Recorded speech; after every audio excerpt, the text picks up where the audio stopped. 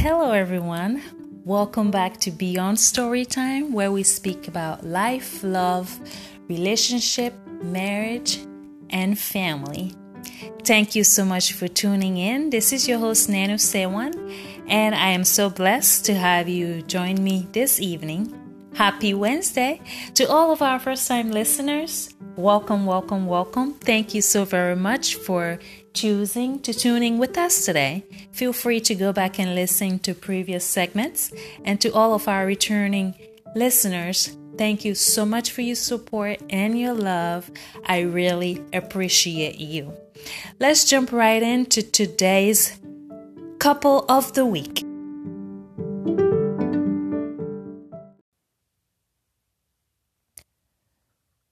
Love is patient. Love is kind. It does not envy. It does not boast. It is not proud. It does not dishonor others. It is not self-seeking. It is not easily angered. It keeps no record of wrongs. Love does not delight in evil, but rejoices with the truth. Joseph and Mary's relationship was just about to take off in their marriage when Joseph found out that Mary was expecting, and this pregnancy was not his. Joseph, being a just man, did not want to make a public spectacle of Mary, and he decided he did not want her to be stoned, so he decided to give her a secret letter of divorcement. The night before Joseph could part his ways with Mary, an angel appeared to him to tell him that the baby Mary was carrying was the Messiah, the King of Kings, the Prince of Peace. There are so many routes that Joseph could have taken if he was not a man of God. He still could have ignored the words spoken to him by the angel, because even now, God speaks to us, and many of us do not adhere to his words. Love is a powerful force that cannot be reckoned with. The force that brought Christ to the cross, that selfless love, unconditional love, that force prompted Joseph to do the right thing, even if it wasn't politically correct.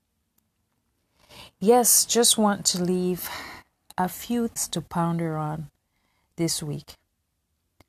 What has the force of love in your life led you to?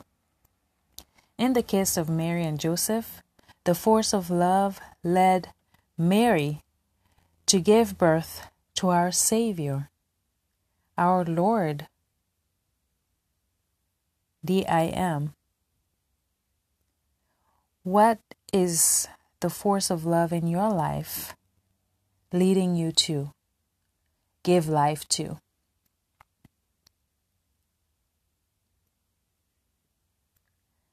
Second thing, be patient and kind.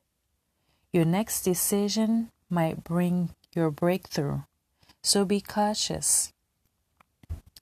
There's so many ways that Joseph could have gone. There's so many routes he could have gone. There's so many choices he could have made. Yet, the Son of God would have been born, but Joseph would have had no part of it. He would not have seen the miracle. He wouldn't have been a part of the miracle that God had. So be cautious. Be patient. Be kind. And last thing is forgive. We forgive not only for the person, because yes, Mary did agree to what God's plan was for her life. But Joseph didn't know at first, but yet forgave. I'm not sure what the situation is in your case, but forgiveness not only frees the person, but it frees you. It frees you to move on to what God has for you. It frees you to move on to what was planned for you. It frees you to just move on with a clear conscience and be happy with where you are. So, think about what has the force of love led you to. Be patient and kind, not only to yourself, but to others, and forgive. Thank you for tuning in. I hope this was a blessing to everyone listening, and talk to you next week. Love you all. God bless.